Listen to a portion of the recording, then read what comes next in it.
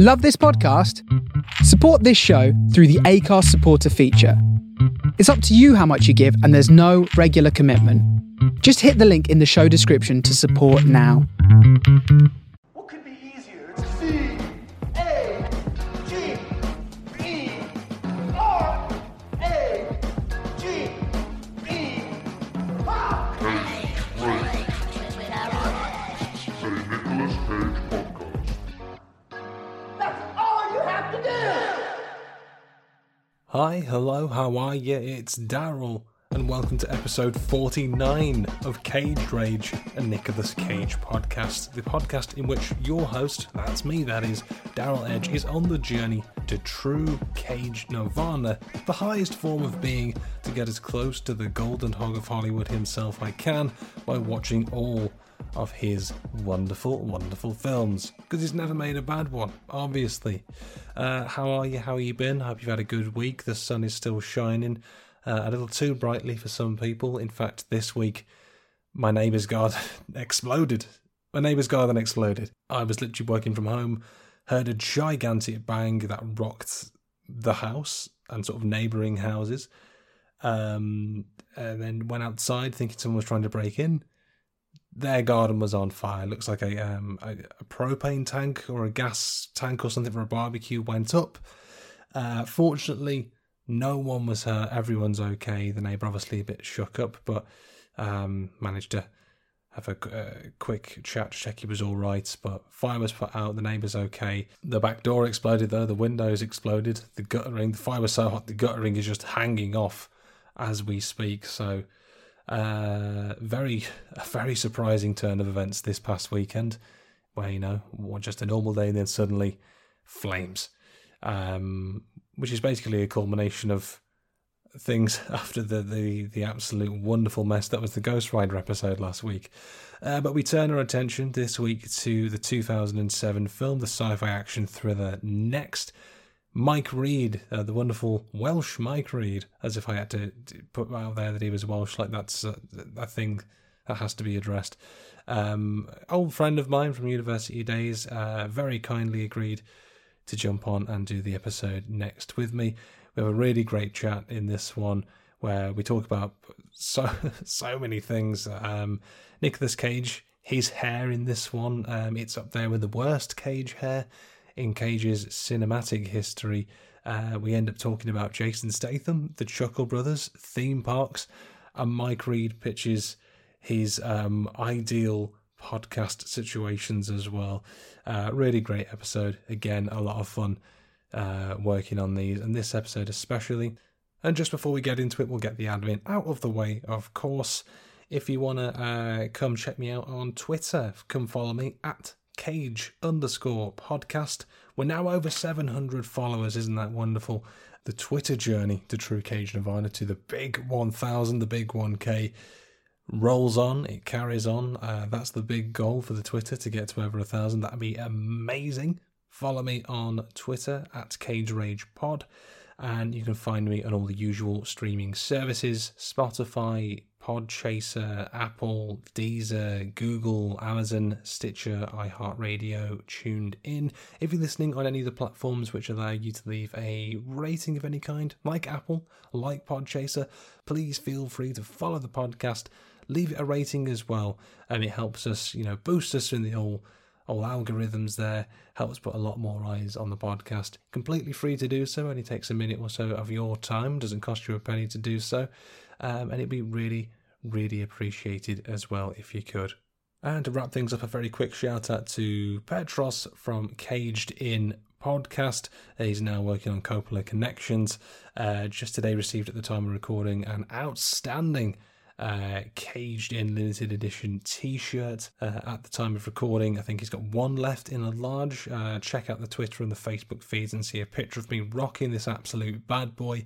If you think it looks as awesome as I have found it, hit him up if there's interest. He'll do a second run on these as well. So go and check all that out. But with that all said and done, let's get into episode 49. It's 2007's Next. Daryl Edge, Mike Reid. Duh. 2007 rolls on with the sci-fi action thriller next. Here, Cage plays Chris Johnson, small-time Vegas magician with the ability to see 2 minutes into the future. When a terrorist threatens to detonate a nuclear weapon in LA, the FBI hunt for Chris in the hopes his precognition can help them prevent disaster. Now joining me this week on the journey to true Cage Nirvana to see if next future is looking good or if the outlook is so-so is stand-up comedian and actor and personal friend Mike Reid. Mike, how are you doing?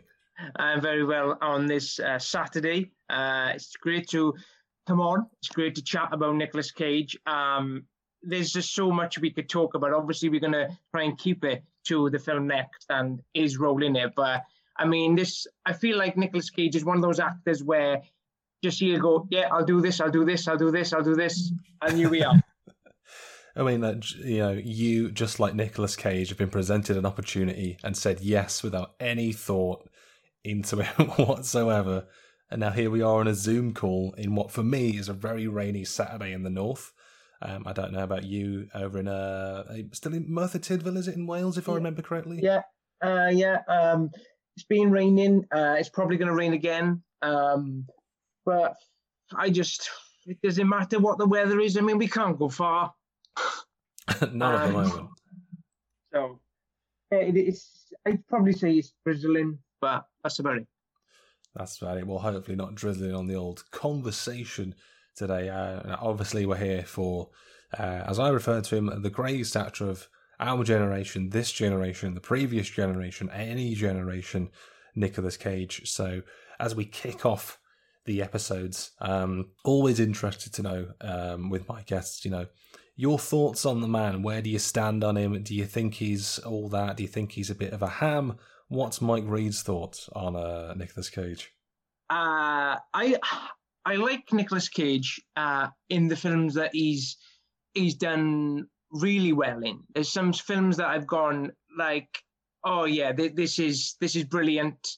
And there's other films where I've just gone, you've released a film in July and then September and then November, but they're not as good as like a one film you did like in the 80s or the 90s. I feel like, okay, I don't know how many kids he has. I don't know if he's got any kids, but I feel like he's putting his kids in too many trainers, probably accepting too many paychecks. But I do like him in certain things. I do respect man for just being busy taking work. Maybe if we could refer it to up and coming WWE talent. He showcases some stars which want to obviously bite their teeth on Hollywood. And I've always said this about Jason Statham. Like, say you lived in, I don't know, Perth, and then a director comes and says, well, you don't have to leave your radius of 40 miles to shoot this film. We'll give you $500,000. Would you take it? You know what I mean? If you don't have to travel, but the film isn't going to be that good, would you still take it? Well, that's a big question to start off. Mike Reid with the big questions about my moral character. I mean, yes, I think I'd end up taking it. If they're saying like, look, it's a bad film, but you're going to get paid handsomely for it. When am I going to say 500,000? I'm assuming Australian dollars here. I don't know what the conversion rate is, but I mean, I'm not getting paid for this podcast, so I'll take what I'll take what I can get. But it is, for the sake of Statham, I love The Transporter, and I thought it was good, a good trilogy. But then he did Crank 2, which I mean, I can't tell you how bad that bit is. I mean, there's a bit on the horse track where he makes love to a woman. Then in the end, he becomes this giant, like King Kong versus Godzilla-esque thing through like buildings. And it's just a mess. But the first one I loved. It sounds like you've had a bad dream. Although if that's maybe the upcoming Mike Reid project, for the sake of Statham, when you're going to go through Statham's back catalogue, if that's an undertaking. We're not here for Statham, but that's what I'm like. my point is if he didn't have to move out of his city or place, and they've gone, well, we're making a sequel, you're going to end up with 1.6 million, but it's not going to do that well. Would you still work? That was the thought behind it.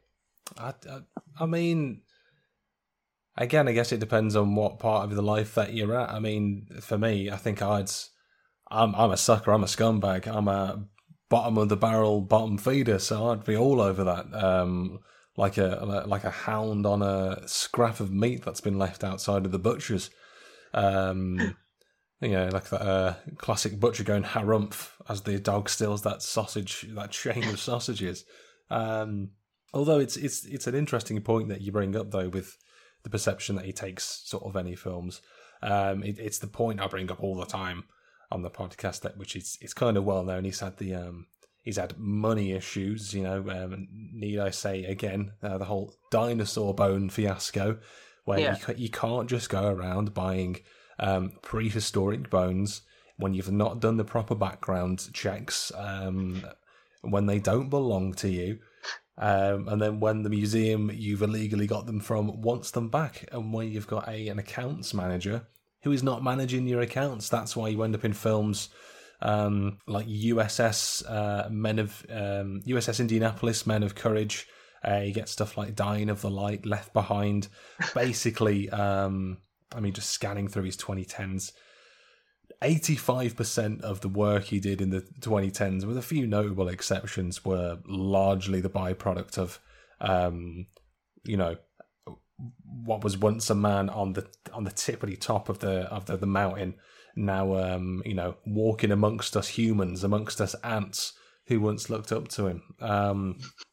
So if I can give you any advice, it's don't buy bones, Mike Reed. No, certainly not. But I suppose listening to what you've asked people, my first interaction with Cage was probably my grandfather or uncle had Face Off on VHS. Oh, and the ancient the artwork for a 8-year-old Mike Reed looking at it was like, wow. it was one of those films where you didn't know what to buy into. Like, your imagination is 2 upside down faces on a video cover. I think it was 18, so I knew I wasn't going to be able to watch it. Next to it was probably like a Freddie Starr VHS as well, which is also 18. What a comparison to bring onto the on the podcast. Nick Cage and Freddie Starr in the same sentence. But I didn't watch it probably till I was 16. Con Air again was a popular one, I remember. And another one, which, as you know, especially in my teens, a big fan of WWE. The film was called The Rock, and I stupidly thought that Dwayne Johnson was in it.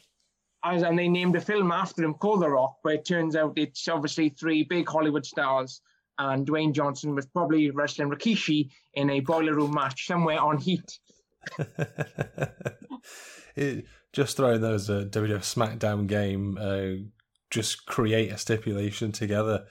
I mean, The Rock was 96, so I think the actual Rock may have only just debuted at that point. Or Rocky Maivia, as he would have been known at the time, when he was all fresh-faced and pre-Nation of Domination. But I suppose with The Rock, though, obviously, spoilers, The Rock is just Alcatraz. If you just called it Alcatraz Island, that does sound like the kind of thing you'd get in like the bargain bin of a Blockbuster when that was with us, or now CEX, as it's evolved to. But you are right, though. Obviously, I don't know if it was just a thing with the 90s. The posters for those films are obviously so attention-grabbing. Obviously, Con Air, like the black and the orange, and the walking on the desert. Face Off, obviously, half Nicolas Cage, half John Travolta. Which I just pirated to use for the logo as this, half my face, half Cage's. Which nowadays, obviously, with the joy of Photoshop, and as we were sort of touching upon pre-record, it's a poster that's obviously one of the famous movie posters, if you ask me, but anyone could do it on Photoshop now. I did it, and when I say me, I mean my partner, who's much better at Photoshop than me, and but you've seen the usual thumbnails for episodes that I put out. I just cut out my head from a picture, whack it on Nicolas Cage's body, change the colour and call it a day. And that's Hollywood. I'm waiting for your call. And then just sort of like you go through, I would say when I was 16, maybe 15, I started really enjoying films. I think before I was 15, I had DVDs, but now when I watch films, I look like more of the themes, the colour, the camera angles, as more of a film fan. Whereas back then it was like, oh, I've seen Friday the 13th and Pirates of the Caribbean, I may as well buy the DVD. Whereas now it's just looking at like more of the art, just looking at, reading the response to it. And then Nicolas Cage dropped 2 films, which if you ask me, are either iconic for different reasons, but 2005, 2006, I think The Wicker Man was dropped. Yes, towards the end of 2006, The Wicker Man. Which, again, we won't go into the history, but we'll just say Alton Towers now got a ride called The Wicker Man. I think. Does it? I think some big theme park has. But sadly, it's nothing to do with Nicolas Cage. It would be good if there was a 25-foot Nicolas Cage and there was an inversion loop. We can always dream. If there was a theme ride based on the 2006 film The Wicker Man, I would not come off that ride. To be fair, obviously, the film itself isn't right. And actually, you are right. It's a wooden roller coaster in Alton Towers. I'm not going to come on you and just lie to you. Well, you never know. Just looking now, it's opened in 2018. So that ride is nearly 3 years old. Cost 16 million. 70 kilometers an hour. Big speeds on that. Oh, now I need to know. Get this as well. The Wicker Man roller coaster replaced the Flume at Alton Towers. What a controversial ride to replace. And we should let your listeners know that The Flume is not a Nicolas Cage film. They didn't go right. We need a sequel here. We get the Wicker Man in. But the film, which especially working recently in education, that we've played probably every sort of September, is the World Trade Center film with Nicolas Cage. Oh yes. Which, again, me and you know, we're probably where we were in 2001 on that day. I probably rushed home from school, realised the Chittle Brothers weren't on, they were cancelled, the news were on. Only a tragedy could cancel the Chuckle Brothers.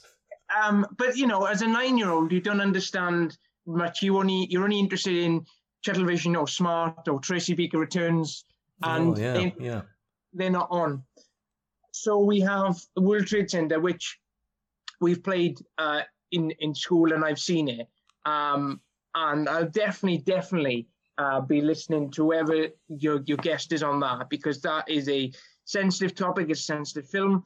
I even bought the DVD last September because we were in that process of lockdown where you could go out on a Wednesday and a Sunday morning.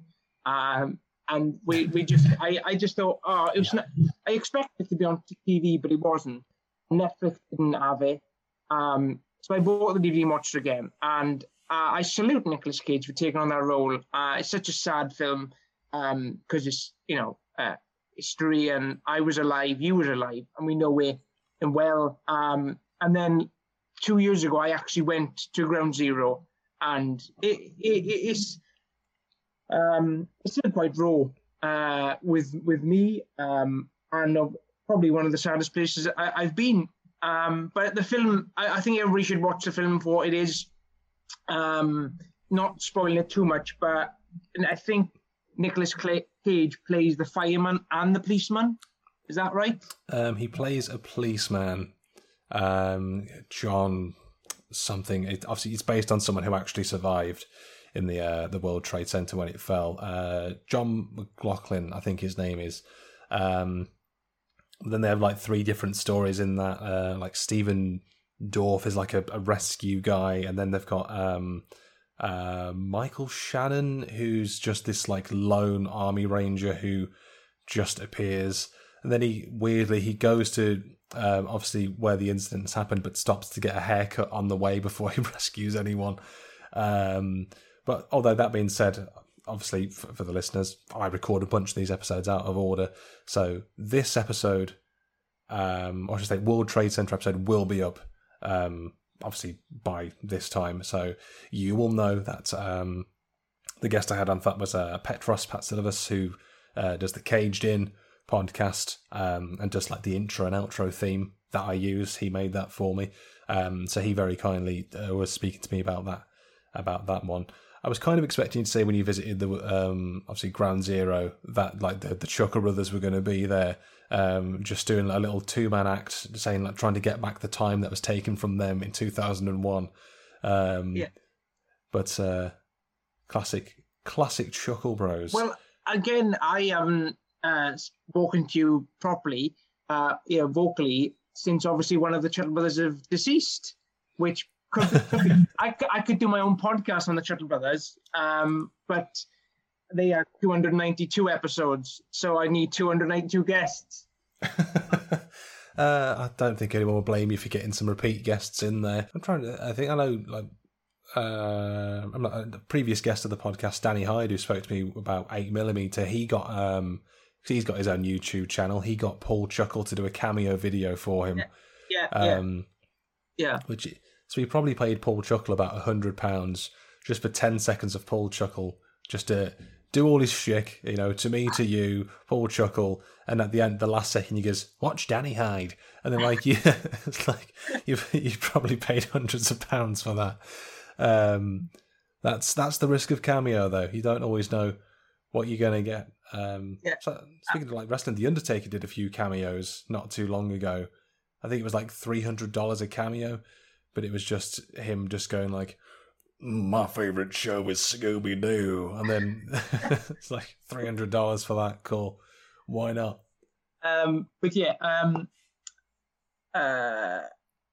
Just going back quickly to the Wicker Man. I remember where I was probably when I first saw the DVD cover when I rented it from a shop, which it was first called Choices, and then Blockbuster took over in the town where I am, and I remember renting it. And looking back now, how much were we ripped off years ago? Like Netflix, $5.99, knock yourself out. Blockbuster, $3.95 for 3 days. Blockbuster were running a hell of a scheme back in the 90s. There was a Blockbuster by me, and I think the last time I went would have been, 2008, 2009, when it was like the last dregs of Blockbuster, when Netflix was just starting to come up. And I think I bought on DVD the film Bunny and the Bull. But it's like, obviously, it's like back then it was the case, you're not buying like the actual DVD, you're buying the Blockbuster version with the unskippable adverts right at the start. I was livid because I didn't know the situation. I'm still angry about it now. I think I've seen somewhere in America, though. There's a Blockbuster which is now, well, it might be in the UK actually. There's a Blockbuster that's an Airbnb, so you can, for a laugh, just have a night in a Blockbuster, which I don't know. I mean, it's an option. I'd rather have a night in an IKEA, but if you're going to ask me to choose a store to sleep in, where would you rather sleep, IKEA or Blockbuster? Probably IKEA. I mean, normally Blockbuster would only have one TV, whereas IKEA would probably have a lot of more things to do. I mean, they've got a cafe. I mean, Blockbuster probably had popcorn there, probably had some Pepsi in the fridge. But I mean, IKEA is like massive. You could play hide and seek. You'd be less bored in IKEA. You get all the little Swedish, when they have the tiny little Swedish superstore right at the end, making the like the Swedish chocolates and the ice creams and the sausages. You can get like a donut and an ice cream for like £1 each. I suppose, obviously, for further context, the listeners like myself and Mike went to uni together, same course, same year. I remember there were definitely times in our first year where we would be waiting for like a morning lesson to count down, and it'd be me and a few others that would like race to IKEA to get there in time for the breakfast. We'd have about like 15 minutes to get out of our uni building, race across into the like the retail park, and then you have to navigate through IKEA. To do that all that in 15 minutes shows that, you know, what strapping young bucks we were once upon a time. Don't think I could do it now. I've got a confession. It's just during our second year, maybe we'd finished a couple of classes, and I don't know, we came out together, a group of us, but I ended up saying I was going somewhere. I had to do something. Maybe I had to go put money in the bank to pay rent. And I thought I'd walk the long way around Southampton, so escalated around the front where the big posh hotel was, and it started to pick the rain really bad till it picked up. And my house was probably another mile, maybe 1.5 mile. So I decided to just go to IKEA just to write some references for an essay while I was drinking free coffee for 2 hours. And I felt really guilty. So then I decided to take some photos of wardrobes so the staff knew that I was there for a purpose. But I don't think I've ever known IKEA to have any kind of in-store security. Like, well, he's not looking at our Bjorgenflongs, so he must be here for some nefarious means. And I just imagine like some poor employee of IKEA is just coming over to you in the cafe, saying like, "Excuse me, like you've not even looked at our selection of mirrors and Swedish pillows. You're clearly doing work here. What is your problem?" I don't know how we've just gone on to IKEA in depth, but before I moved in with my girlfriend, we went to IKEA to source some tables and chairs, and especially the one in Cardiff, it's got like an a la carte cafe. You got your normal cafe where it's, you know, plastic red card, you know, black coffee 9p. Then there was like a proper, you know, double espresso type cafe, pastries, and like whether it's just being working class going, I'm not paying £1.20 for a black coffee in IKEA. Like I'd pay that for Greg, but I wouldn't pay it for a place that sells wood. And you know, that's the line for you. Whether you buy a coffee is whether or not they sell wood. We found the line, everyone, for Mike Reed. Yeah, so I think going off IKEA and going straight into this film, have you got anything you want to start before we sort of talk in depth about next? Well, next for me, with a lot of films, like I said before on the podcast, a lot of these Nicolas Cage films, until I started doing this podcast, so I hadn't actually seen before. Next was one of the ones that I knew about. It's one of those that didn't quite slip into obscurity like a lot of his sort of later 2010 stuff would, but I knew of the film when it came out, but I hadn't seen it, so I feel like I've seen it before, maybe many years ago, but sort of pre-university for me. But effectively, this was like watching it again for the first time, just to go in it with fresh. And I suppose that being said, at the time of recording, Next is available on Netflix in the UK. What I enjoyed though about Next when it came out is, and again, at the time of recording, we're recording at the start of February 2021 here. When you go onto Netflix, obviously you get that list of sort of top in the UK today, and this was about 2 days ago. It's like number 2 was Bridgerton, which has obviously taken the world by storm. Everyone's watched Bridgerton. There's like millions and millions and millions of people have watched Bridgerton. At number 1, the 2007 Nicolas Cage sci-fi action thriller Next. Yes. And that brought me no end of joy. Because my partner pointed it out to me, and she's binged Bridgerton, big fan of Bridgerton. I think she's reading the Bridgerton books now. And I was like, yes, this is justice for the golden hog of Hollywood. This is what the people want. The UK have finally made a smart decision, and this is what they voted for. This is what they want. It's Next. And then I saw like a tweet earlier saying, Hollywood tends to recycle like the same 5 ideas in some format, but when you read the description of Next, A Las Vegas magician who can see into the future, pursued by FBI agents seeking to use his abilities to prevent a nuclear terrorist attack. You tell me you've never seen that idea before. That's idea number 6. Which is kind of, and obviously we'll get into the film a little bit more, but it's interesting because Nicolas Cage did an interview about the film and someone asked him, oh, well, why should people come and see Next? And he said, sort of paraphrasing, like, it's different, it's original. You don't see many characters like Chris. So as far as he was concerned, this in 2007 or 2006 when it was filmed was the most original idea. You've never seen anything like it in your life.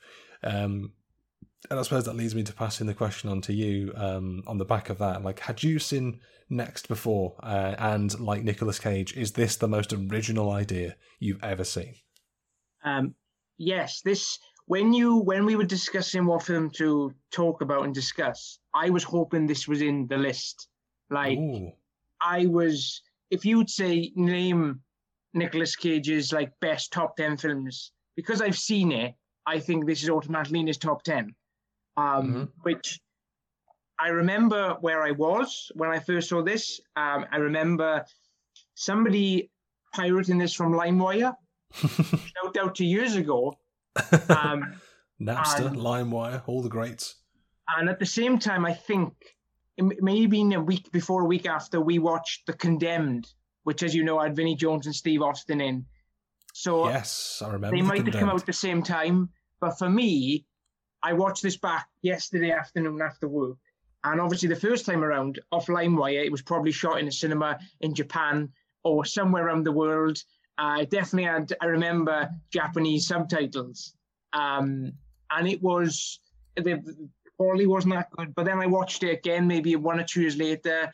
And I enjoy anything which has got something about a magician in a film. There's something about where it's because I've got a like for magic, or I feel like my brain starts opening up and going, oh, this. But I definitely had seen it twice before. Knowing it was going to be dropped on Netflix in February, I had to watch it again. But yeah, I feel like it's a decent watch. It does go off tangential a lot. You don't, when you realize he's a magician within 20 minutes, that's wrapped up. He doesn't refer and pull out a rabbit, after an hour and go, I've still got it, honey. Doesn't do that. And I was going to say, I remember you having like a like for magic, and I can't remember if from our former stand-up days, if you used to do a magic trick in your act. I remember you holding up a big mug, tapping yourself with it and saying, I've been mugged. One of the classic Reed bits of all time. But it, like you say, though, it's this film for me, and again, obviously, we'll sort of break it down a bit more as we go on. It starts quite interestingly. It starts quite hot. Like, it's a good premise. Obviously, this magician, he's trying to go under the radar. He just wants to live like a simple life. But the FBI say, we can use this man's abilities to stop this terrorist attack. And then as the film progresses, it just kind of keeps forgetting what it's about and just continues to go off the rails. I mean, Rotten Tomatoes gave this 28%, I believe it was. The general consensus was numerous plot holes and poorly motivated characters prevent Next from being the thought-provoking sci-fi flick it could have been. I mean, I think 28% maybe a little harsh. I don't think it should have got any more than 40%, but it's just, I think like we were saying, is like with Netflix and Blockbuster, it's just one of those films you can just put on and you can just watch it, and it's a film that happens and it's fine. I think I was a little bit, and again I'm jumping ahead, a bit annoyed by the ending. I don't know about your thoughts on that, but if we sort of stick to the start now and try and keep a semblance of sense, unlike this film, again, I thought the ending was, the start rather, was pretty good when he's, he stopped that gunman who's going to rob the sort of the teller, the little checkout bit, whatever you want to call it, in the casino. And then when he's doing all that, because he knows when the security is coming after him, he knows when to duck, he knows when to turn around and hide on the other side of the machine. And you get that car chase as well. With like the first 10 minutes, like what did you think of like the opening? Because again, I thought it was really good. Yeah, the opening first scene where he's on stage in that Las Vegas theater, and he hasn't got a massive crowd. But you obviously, to be in a Las Vegas theater, you must be a good magician. So my thought is, well, he's obviously been there a while. As he narrates, he said it's a Wednesday night. He has to gamble. So it's a midweek show. And obviously in the audience, we see Julianne Moore, which I want to talk about in a bit as well. Yeah, and then when he sort of narrates that and he's sort of leaving the stage, what we should mention, I don't know if you've noticed this, but his assistant, I believe, was his ex-wife in real life. Yes, I think it's about 4 or 5 minutes in. Obviously, at the start of the film, where you get the voiceover with Nick Cage, and he's like, "This is my life. This is the ability I have." And he says, "I can only see into my future. I can only see 2 minutes into my future." Although we get that thread that goes through, because the only exception to the rule is that he is seen an indeterminate time amount in the future when he's waiting for a woman at a diner at 9 minutes past 8. So it's like, oh, what's going on there? But then, like I said, like he's obviously he's a decent magician. I mean, his magician outfit. I think my notes were like it was a cross between the musician Nick Cave and a depressed Doctor Who. Just quite sad to see that outfit. But then he's got the stage name as well, Frank Cadillac, which he said was a mix between Frankenstein and Cadillacs, two things that he enjoys, which I suspect sort of know Nicolas Cage, and a lot of the time he does sprinkle things into films of his own life that he enjoys. He tends to get like a lot of leeway in films to do things creatively. So when he said that later on, I was like, well, there's no way that he didn't add that himself. But you are right. I think she's just credited as Woman in Pearl Necklace was his ex-wife Alice Kim, formerly known as Alice Kim Cage, married in 2004, divorced 2016, and when they were together, they had Nicolas Cage's, I believe, his second child, Kal-El Cage, who I've brought up on the podcast before. But owing to, as we said, Cage's like of things, big comic fan, big fan of Superman. Obviously, his real Kryptonian name, Kal-El, so he named his son after Superman. So, would you if you had a firstborn, would you name them after Superman, Kal-El Reed, perhaps? Probably not. What you just mentioned, though, I was just going to say, I was going to test your knowledge, and if you remembered Nicolas Cage's stage name, we know his name's Chris, but his stage name in the film is Frank Cadillac. And I feel that after this, we should petition this to be a question in the chase. It's so, because as soon as that was revealed, I was like, right, what car am I obsessed with? And it was Smart Car. And then what like big monster, King Kong Smart would be like mine, but King Kong Smart Car. I mean, isn't the King Kong of smart cars? That's just a Mini, isn't it? Yeah, you're right.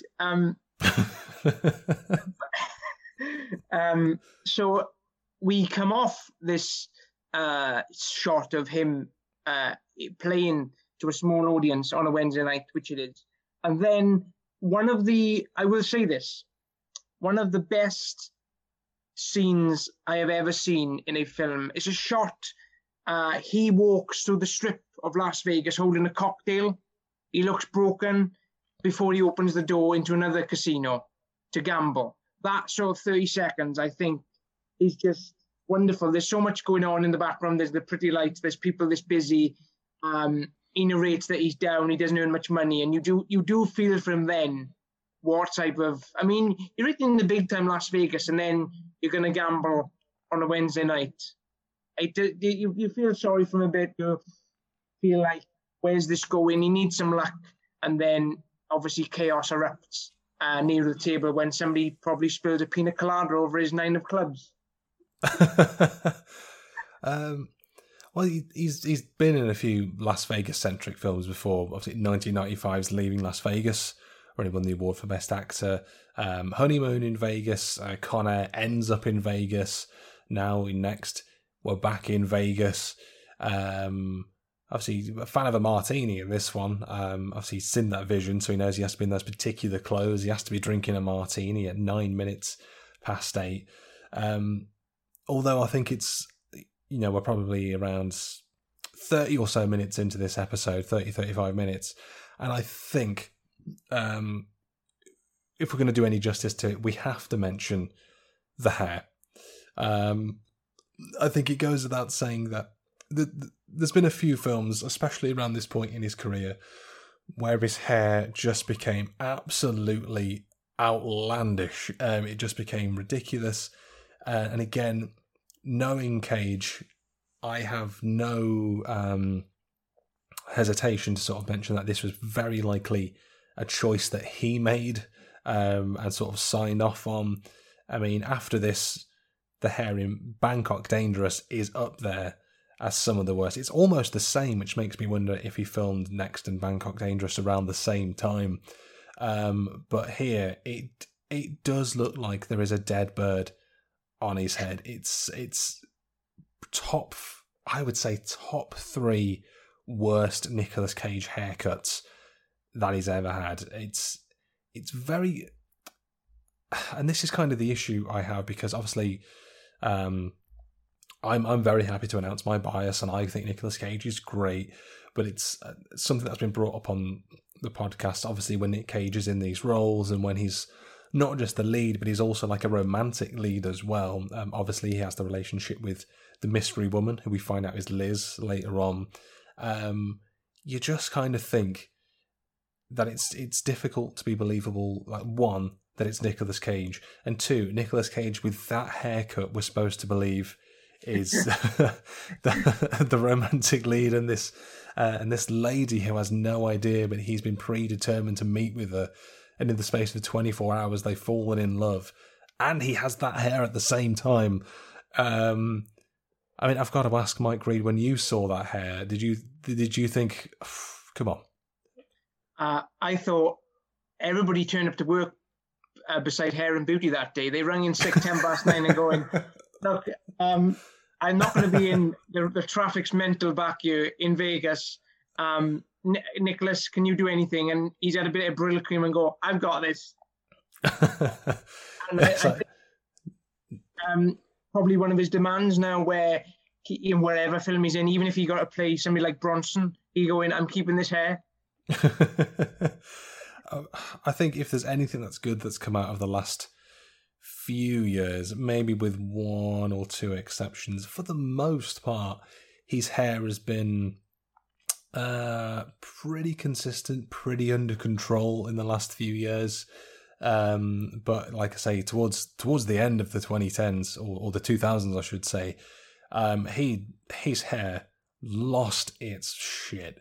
I mean, before this, it might have been after this actually. I mean, Bangkok Dangerous and then Drive Angry are probably the most notable for bad Cage hair. Obviously, Drive Angry when it's like long and blonde for no reason at all. Again, Bangkok Dangerous, pretty much the same hairstyle. It just, again, like I want to enjoy Nicolas Cage films, but there's nothing like Nicolas Cage Brill creaming his own hair that kind of takes you out of the moment, out of the experience. But it's, I mean, thankfully you can kind of move past it. Obviously, he, as we said, the FBI are after him. It's FBI agent Callie Ferris, played by Julianne Moore. And we sort of know from what they say towards the start that they're aware of his ability. They've been sort of staking him out and keeping an eye on him for some time. They want to use his precognition to stop a terrorist plot. And I know that you said earlier you had some thoughts on Julianne Moore as well. Yeah, Julianne Moore is probably she's in my top favourite favorite female actors around. I always feel like, especially in the last 10 years, the films I've seen her in have been very good or worthy of an award. Still Alice, she's known remarkably well in. And she was in, I want to say, Kingsman 2. Possibly. Just bringing up her filmography here, and quite a hefty wiki page, if I do say so myself. Just she's scanning around through. 60, 61.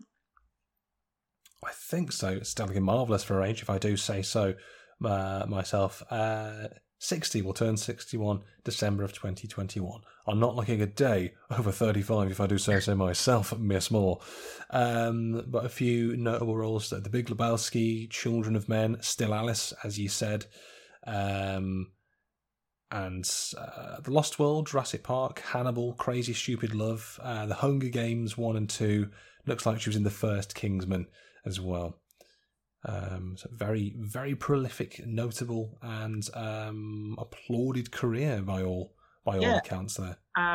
So when I watched this the first time through LimeWire, I didn't realise who she was. Obviously, Nick Cage was the big centre, but watching it yesterday, realised who it was. Again, I want to compare her slightly to Jodie Foster, who have had police roles in films who've done remarkably well. And now, obviously, aged 61 and still got a big film contract offer. I just feel that whether it comes with age or whether it, I don't know, but it just seems whatever film I've seen her in, especially recently, it always seems to do well. I enjoy it, or it does. Maybe it's in a chart. Very sought after, probably Hollywood offerings. Yeah, I think there's I guess similar parallels you can make. I mean, Nicolas Cage is now 57 at the time of recording. I think when you have sort of noteworthy careers like they've both had, different but similar perspective, and you're a name, you're an A-lister.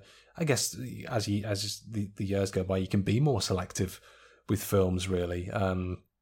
Where Julianne Moore is making, I guess, still a number of films that are doing really well at the box office. On the flip side of that, someone like Cage, in this day and age, he's choosing a lot more almost art housey kind of independent films. He's doing a lot more horror stuff, notably. We were sort of saying off record as well. He's done Color Out of Space, Mandy, Willy's Wonderland, which comes out in 2021. He's got sort of the Being John Malkovich-esque film later in 2021, The Unbearable Weight of Massive Talent. So I think you can just have a bit more fun, be a bit more selective, and just have sort of a good time with it as well. Which is, I think, when actors are having like a good time on screen, it's clear to tell. With this one, I was never sure if Nick Cage was enjoying himself or not. I mean, his own production company, Saturn Films, did pick this up. Saturn Films, another one I've brought up a number of times. There's just no information about Saturn Films on the internet that you can easily, accessibly find, which makes me think they are a money laundering company. But they had, interestingly, quite a bit of say in the script as well. Now, for sort of more background context, this film next is based on the Philip K. Dick sci-fi short story, The Golden Man, in 1954. So that story is set in a post-apocalyptic future where there's potentially powerful mutants who exist. They're hunted down by humans out of sort of fear of, they might take over and rule and stuff. And the character of Chris is based on a gold-skinned mutant who's like this feral person. He's captured by the government, but his abilities are much more expansive than Chris's are in the film. He can see every possible outcome based on a single event, and he has golden skin, which basically gives him the power of sexual magnetism to the opposite sex, and because of that, he can escape. So, I mean, basically, it is Nicolas Cage now, but without golden skin. So the original script was a lot closer to that story, but they changed it obviously to give Nick Cage the leading role. They added the love interest of Liz in there. They made it that Chris was more of a social outcast than a feral golden beast. But they changed basically the undertones of the story. So in that one, there was a lot of tones of racial paranoia, really. So they changed that. As I said, the humans would be the FBI, and their motivation was not to exterminate mutants, but to help them combat the war on terror. But Saturn Films, the Cage production company, they rewrote the script quite heavily and made Chris a little bit more arrogant. I think they tried to make Chris in this quite... they tried to keep the outcast thing, which I think explains the hair, maybe, but try to give him some believability as well. And you can sort of get it with the film, like, you know, he has that line, says like, "Oh, when I was 3, this like science group or something took him in and they made him guess the next flashcard for like 36 hours." And so we know that in a past life he's been experimented on and people are aware of his abilities. But this sort of comes back to like the FBI motivation, which was really weird for me. And a lot of the film, because there's a good plot there, but it just loses track of it as the film goes on. I mean, the terrorists' motivations, never explored, never explained, not important whatsoever. And then the FBI, you know, they are now using all of their resources, not to try and stop the immediate threat of a bomb that's going to destroy Los Angeles, but to hunt a man who does not want to help. And they're fine with this, an ability that only Julianne Moore seems to know that exists. They're fine with derailing their entire investigation to find Nicolas Cage. And it just loses a lot of sense of what it is. And that was something I wanted to ask you about. Obviously, the FBI hunting for Cage, the terrorist B plot, that just makes no difference whatsoever. What were your sort of thoughts on that? I remember laughing at, like, we first see some terrorists in I think it looks like a port, where they pull out some form of like box, and then it looks like a cylinder in another box. But we're not. It's almost like surely these terrorists are the bad guys. They should have longer than 100 seconds on screen time. We know what they're going to do, but it just seems a bit very quickly done. Like, did they go, well, we've only got 100 minutes for this film. How much can we scale it back on what we need to see? Which, in director of this film, previous to this, had directed a James Bond film. Yes, Lee Tamahori previously directed Die Another Day and the XXX sequel, State of the Union. So I always feel like you've in a previous work history, you've directed a massive franchise, James Bond. Okay, Pierce Brosnan, people have got different opinions, but still, if that's landed on your desk and that's your year done, you've got a massive responsibility. Then you come over to Next a few years later, and it just seemed like, you know, do you know what I mean? Have you put so much into Die Another Day, then all the other films are going, eh. It's interesting because the screenplay, this was a 3-person screenplay. We have Gary Goldman, who'd also previously written Big Trouble in Little China and Total Recall. Jonathan Hensley, who had previously written Die Hard with a Vengeance, Jumanji, Armageddon. And we have Paul Birnbaum, who wrote Halloween Town, Halloween Town 2, Calabar's Revenge, Halloween Town High, Return to Halloween Town. So that, you know, there's a good mix there of like films that did very, very well in like the 80s and 90s between like action and comedy, and that were able to blend that there's definite chops there and skill to do this, but I don't know if it was the influence of Halloween Town, too many cooks in the Halloween Town broth, but this is what I mean. Like, there were good parts of the film for me. I mean, I thought it was good. Sort of how they showed the Chris Johnson character, Nick Cage, using the powers, like at the start when he's sort of dodging all the security. Like we said, he's basically like Agent 47 in the Hitman games. He puts on a hat. They can't tell it's him. He's just dodging people left, right, and centre. When he meets Liz in the diner and he goes through like those 10 different flashes of how to approach her because he knows...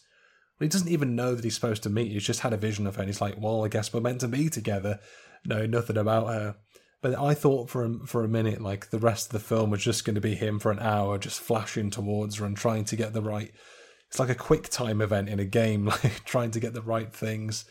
And then he sees all the outcomes of her sort of abusive ex and he's like, all right, and figures out he needs to do nothing, wait for the abusive ex to, like, grab her, and then he has to take a punch from the abusive ex just so she'll start speaking to him. Yeah. And then I thought it was good at the end. And again, by this point, the film is very, very loosely concerned with the terrorist plot. The FBI have sort of caught up to Cage. And this is after they've put him in that sort of clockwork orange chair. They've got those sci-fi glasses on him. They force him to watch TV until he has a vision about the bomb, which, as far as we know, that's not how his power works. The film seems to change the rules of how his powers work. Like, I don't know if you sort of picked that up on that as well. Yes. Yeah. It depends on, as I say, as you referred to, him trying to get from the diner so many times, and then him lose, especially when he has those glasses on and he's forced to watch it. Again, I thought he was only meant to be 2 minutes from his life, not from what was coming, of everybody else's life, his surroundings. I think as well, it's loose, so maybe the director have gone, we've given you the premise, but it's your judgment to you work it out. Maybe. I mean, I think the only reason it works, obviously at the start he sees the vision of Liv, and he doesn't know why. But then he explains to her a little later on that the only reason that's ever changed is when it relates to you, and I can see the future relating to you. He doesn't know sort of when it's going to happen, but I think he only sees the future because he sees Liv getting blown up in that little explosion. So we know something's going to happen to her because, confusingly, the FBI have known about Chris for a while. The terrorists know about Chris because they know about the FBI going after Chris. Columbo's there for some reason. He's a completely unexplained character. Columbo turns up. This is after he's escaped from the casino at the start. He's called Irv, I think he is, and the film doesn't explain his connection to Nicolas Cage at all. He just goes into like a garage, and then Columbo's there, and he's like, "You want to play some ball?" And that there's no reason for Columbo to be there. Other than to give us our first interaction between Chris and, Cage and Julian Moore, which then he escapes. Obviously, the Columbo curveball aside, I did like it when they did, it's sort of like the big shootout at the end when they're going to like the shipping yard. And when he's saying to them, don't shoot yet, shoot now, aim up like by 8 inches, when he's sort of leading them and guiding them up to death. I thought, that's quite cool. That's quite an interesting sort of action sequence there. But then it's like at that point the film just becomes concerned with like the relationship between Chris and Liz, and then rescuing Liz, and then it's like his premonitions evolve because it seems like he can only see one thing at a time. But then he's like, they're looking for Liv, and he's like, right, you guys take this deck, I'm going to search the rest of them. And he just stands still, and like 1,000 cages just appear and search the rest of the ship. Yes. And at that point I was kind of like, well, it's not been like sort of visually described, like that's what he can do. So his skills and abilities seem to evolve when the film decides that they need it to. which was a bit confusing. And, like, if they'd made more of a point, I think, of just saying, like, because he's using the abilities in a different way or whatever, even if there's like a line of dialogue of him just to explain that his abilities had changed, that would have been something. But I don't know. It just sort of made me sort of like scratch my head when we're supposed to be invested in the pursuit of these terrorists who have no discernible motivation. And I think that their accents seemed to change as well. They were speaking in like French and then English. And then they had, that makes me think as well. Obviously, you said we get about 100 seconds of the terrorists on screen. And then they're in there, they're like, like Mr. Cage, he's escaped us once again. And then there's the British guy who just turns up. We never see him again. The English guy who's apparently the leader of the terrorists. My notes here were terrible actor. Didn't get his name, but he's like, the FBI know about him. You're going to get him. And I was like, is this your... Are you like a first year at like a drama school or something? And obviously, like I said, we've touched like the 100 seconds of terrorists. Did their plot make any sense for you at all? It didn't. It was. I feel like it almost should have been as if somebody had planted the bomb there, the explosion there, but we never saw it. It'd be much better if something was planted there and we scrapped all these characters and he had to just get to this destination by a certain time. Yeah. That would have been far better. I mean, there was a scene which happens maybe 45 minutes in. He and Liv have checked into this motel, and two things happened which made me laugh. One was the action scene down the cliff edge where everything just dropped, and I was like, that's all we need now is the Three Stooges just to come. It had that, like, everything was pulled down, like a chain went onto a wagon, went onto a wall, went onto a tree, and everything just toppled down. And then it went quiet, and then Chris is looking up with the policewoman, and you can just hear stones as if there was a delay, or like the sound man wasn't around. And then then he saves her, like the log goes overhead, he saves her. And then I'm thinking, if this was me, would I save the policewoman? Because within half a minute, then he's tied to a chair with glasses on. And then it's just like, I don't know, it's very much bizarre. And then, I don't know, I think it's before this bit, they're in the motel, which is called Cliffhanger, and Industry is on top of a cliff. So, no pun intended, whether that's a proof, I don't know. But Liv has been asked to drug him, yes, through a drink or orange juice, which he gives him. And it's the quickest, most dullest moment I've seen in a film where she gives him the drink and goes, no, don't drink it. It doesn't leave her hand. And it's like, what are you doing? Just like, it'd have been easy there for him to go to get as a film premise, but he hands it to him. She's falling in love with him, and then he goes, and then I'm thinking, where did the orange juice come from? Because they're in a motel in the middle of nowhere. I don't think they do room service. Nobody mentions going out for drinks. Yeah. It's, again, some props are just planted there willy-nilly. But again, that motel, which we see later on in the film towards the end, and I always wonder, is it a real motel? I don't know. Did you like that action scene down the cliff? Yeah, I mean, this is what I mean. Like when you get those sort of full-on action scenes when it's him using his power and it's kind of like, and then sometimes they do that thing, the fake out where like in the ship, like he just walks along and then he gets sniped in the chest and he's like, and then he's walking around again. So you've seen a vision and you're like, like it's keeping you on your toes. Obviously he's running down the cliff. He's dodging all the things. He knows he does that unnecessary like Superman's like kneel slam into the ground to let the car flip over him. I was like, you could have just ducked down, like you knew it was going to go over you. That was unnecessary flamboyance.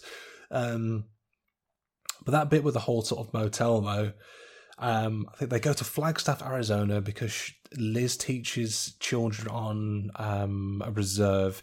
Cage does that magic trick, and fair play. I don't know how he did it. He turned a rock into a lizard. Yeah. Don't know how he did it. I should point out that at the start of this, I said we don't see any more magic, but then of course I remember that he does do a magic trick, which we know he didn't bring nothing with him. Just went right. Stone, lizard, here we go, sunshine.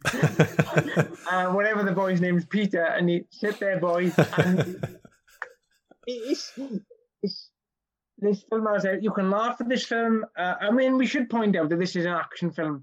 What we've described, it just seems like you turn up to work and we laugh. I mean, the hair situation we've addressed, like a failed magician can see into the future. It's a lot of nonsense, isn't it? I mean, I will say, if Nicolas Cage with that hair turned a rock into a lizard in front of my eyes, I would have at least cracked a smile. That boy did not give a shit. He didn't sell at all. But obviously the other magic trick he does, he turns like a cigarette into like a flaming rose or something to impress Liz. And then they raw dog on the couch. I'm like, you've only known each other for less than 24 hours. But that scene in the motel, though, I think that's where it started to dip a bit. Because that's when the FBI get hold of Liz and like, oh, he's actually a sociopath. You need to put this pill into his drink and knock him out. And we get that bit where she doesn't do it, as you said. He explains his powers to her by basically predicting what's going to be on TV. For about a solid minute, he predicts like 5 different shows. And like 3 at most, if we're going to go sort of comedy rule of 3. Like, right, 3, I get it. Okay, I understand. But then he keeps doing it. But that bit, I kind of zoned out. And then I sort of saw that like 4 minutes had gone by. And then I kind of thought, oh, right, I don't remember the last 4 minutes. So I skipped back on the film 4 minutes, realised that I had watched the 4 minutes and I remembered everything. It was just boring. It was just like the love interest bit was just dull. And it kind of makes me think, like, if they had stuck more closely to the 1954 book, obviously had to change some things for a modern audience, but it would have maybe been just a more interesting film if it was mutants with powers and the government sort of hunting them and all of that. When I watch it all, and I think they should have kept the whole premise in Las Vegas Strip. There would have been much more chaos. They could have done more with traffic. They could have done more with, because let's don't forget, at the start of the film, the owner of the casino is watching him on camera, which he looks up, and they can clearly see that he's up to no good, or he has some sort of odd thing going on. So you could have had the premise of they could have been after him. The FBI, you know, if you could have kept it contained, you could have done far more action-packed scenes in that strip. Say cars, casinos, fighting. And we've seen bits, as I say, at the start of the film where the guy pulls the gun out, but then you can see that he's coming with the gun, so he punches him, and he gets arrested. And I feel as they shift off, it was nice to see Liv sort of like background what she does, but then they could have come back. I feel because they were surrounded like as you say, the shipyard type element, it was just a bit dull. Yeah. I think obviously because films have to get Hollywoodized, and you know, whenever a film is greenlit to the film we see on the screen, obviously hundreds of things will change between then and now because of studios and all of that. And I can understand why they put the romance subplot in there, because they wanted to add some drama and give some reason as to why his powers work in some way. Maybe, ? I don't know. A lot of things just don't really get explained. I mean, you know, for some films, it asks the audience to put the pieces together. That's fine. Some other films, it hands you the answers on the plate. That's also fine. But, you know, it still has to be enough there for you to make sense of it by the end. And that being said, you know, we get to the end of the fight on the ship, and then he's Matrix dodging bullets like nobody's business. Liz is rescued, but then he's the FBI are like, oh, we need you to look at this screen and tell me what you see. Where's the bomb? And he's like, I made a mistake. And then the bomb explodes, and then he wakes up back at the motel with Liz. he calls the FBI and is like, look, I'm going to work with you, but keep Liz out of this. So it kind of turns out that half the film we've seen is a sort of premonition of what might happen, because he has that voiceover that he said at the start and he says it again at the end. It's like every time you look into the future, it changes because you looked at it. And that means that the entire basis of his power is bullshit. It doesn't work. And it's a cop-out ending as they go off just to drive and find the terrorists and the bomb again. And that's where the film ends. Like, the whole film just cops out at the end. And I was so annoyed by the ending. And as I touched on much earlier, I'd love to get your thoughts on your ending as well, how you thought of it. The ending, you've said it already, rule of three. I mean, how far... It ends literally on a cliff. The motel is called Cliffhanger, and then they drive off to think, is this a cliffhanger film? They ram Cliffhanger down your mouth so hard. I look to think, is he doing next 2? Or is he signed up to do a Cliffhanger 2? This time is personal. It's so like obvious when you look at it. It's so like cheesy. It's so like B-movie level. It really got me up until they arrived at that big action scene, and then it got worse and worse and worse. But the ending, if they do have another one, obviously me and you will watch it. But I have no choice. I feel like, again, how would they wrapped it up? Should he have died?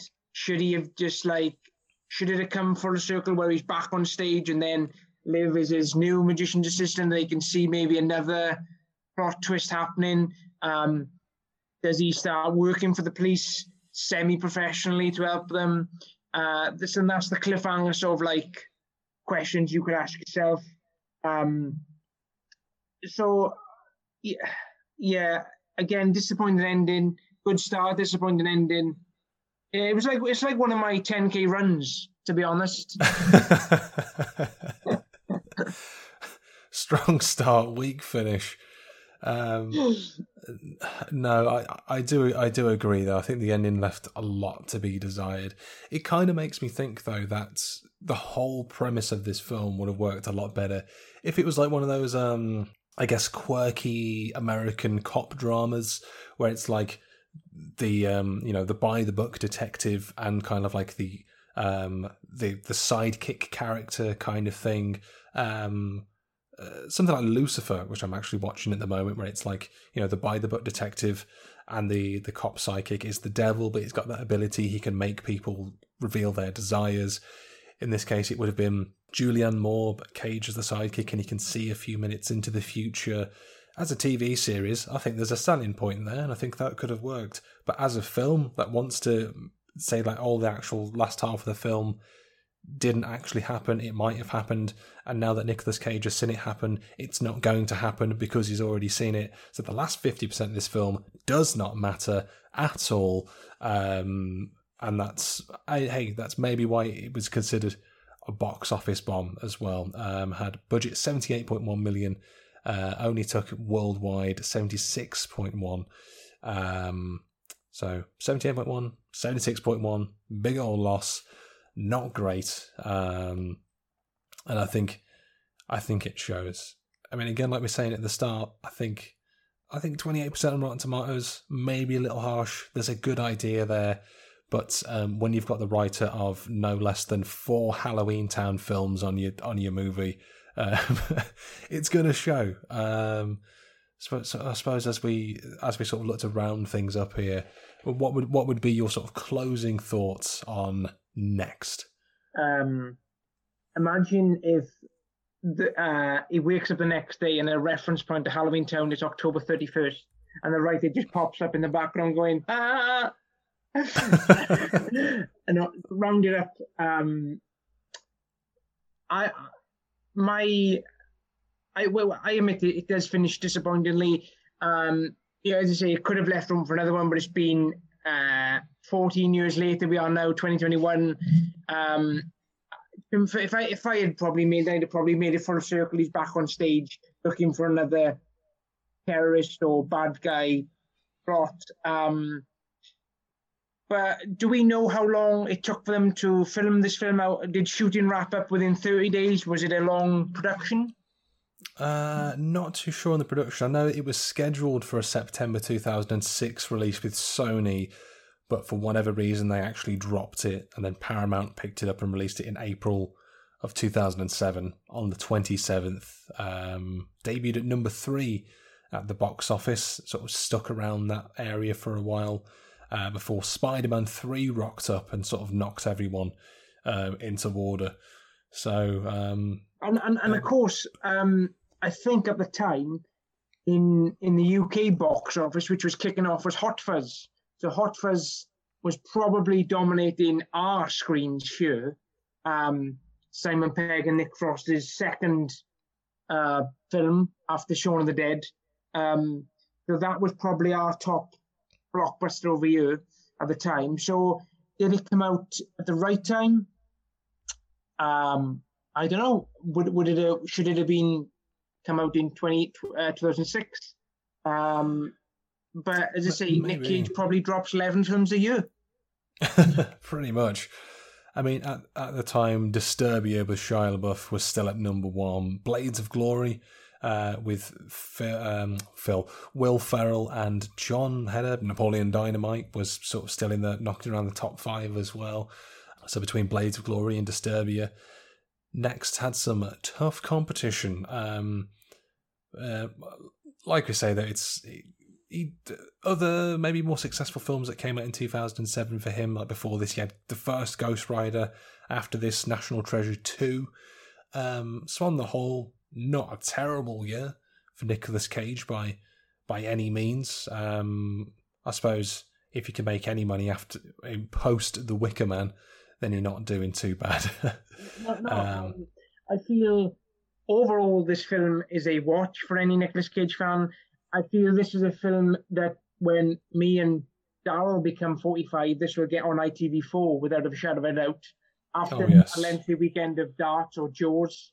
But there again, it is a rare film. I was surprised this wasn't already on Amazon Prime or Netflix. I think Sky were offering like a buy and keep now for $5.99, which I feel is quite hefty for what it is. I remember you working in HMV. Do you remember picking her up and putting it on like a 3 for £5 mark? Oh man, that would have been 2012. It would have been second year when I worked Christmas temp at HMV. Still a sour point actually, because they put me, as opposed to all the other temps, I was the only one that got put on the top floor in the Southampton HMV, which was the film section. And eventually I knew what I was doing. I knew where all the genres were. I knew where everything was. I was on the tills. I was upselling Rod Stewart CDs left, right, and centre, and I did not get kept on. They didn't keep me on.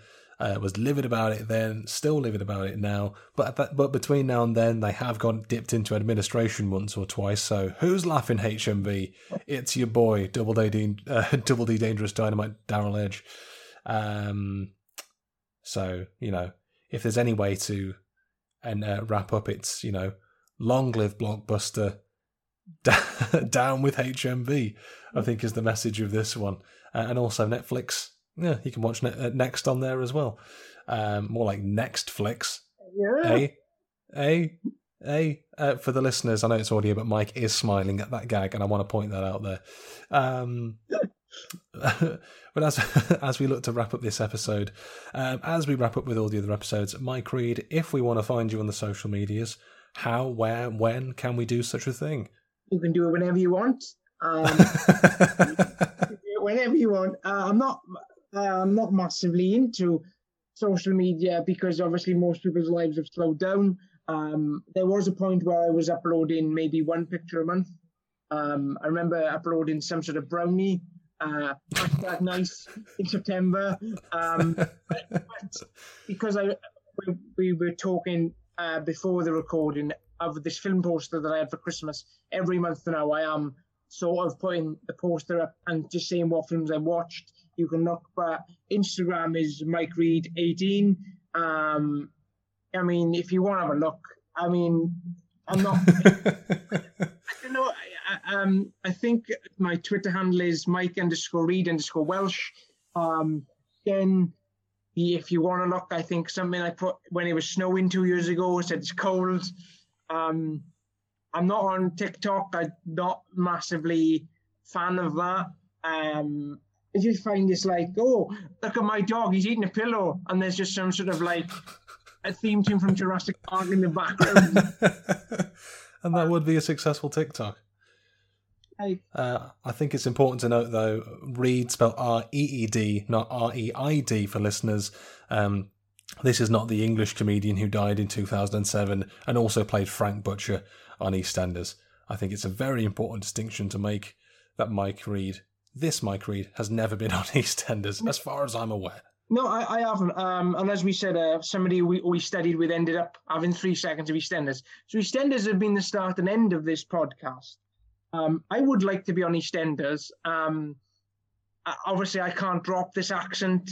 I feel like maybe I could deliver something to like Mick Carter in a Welsh accent, you know, like a bag of soup.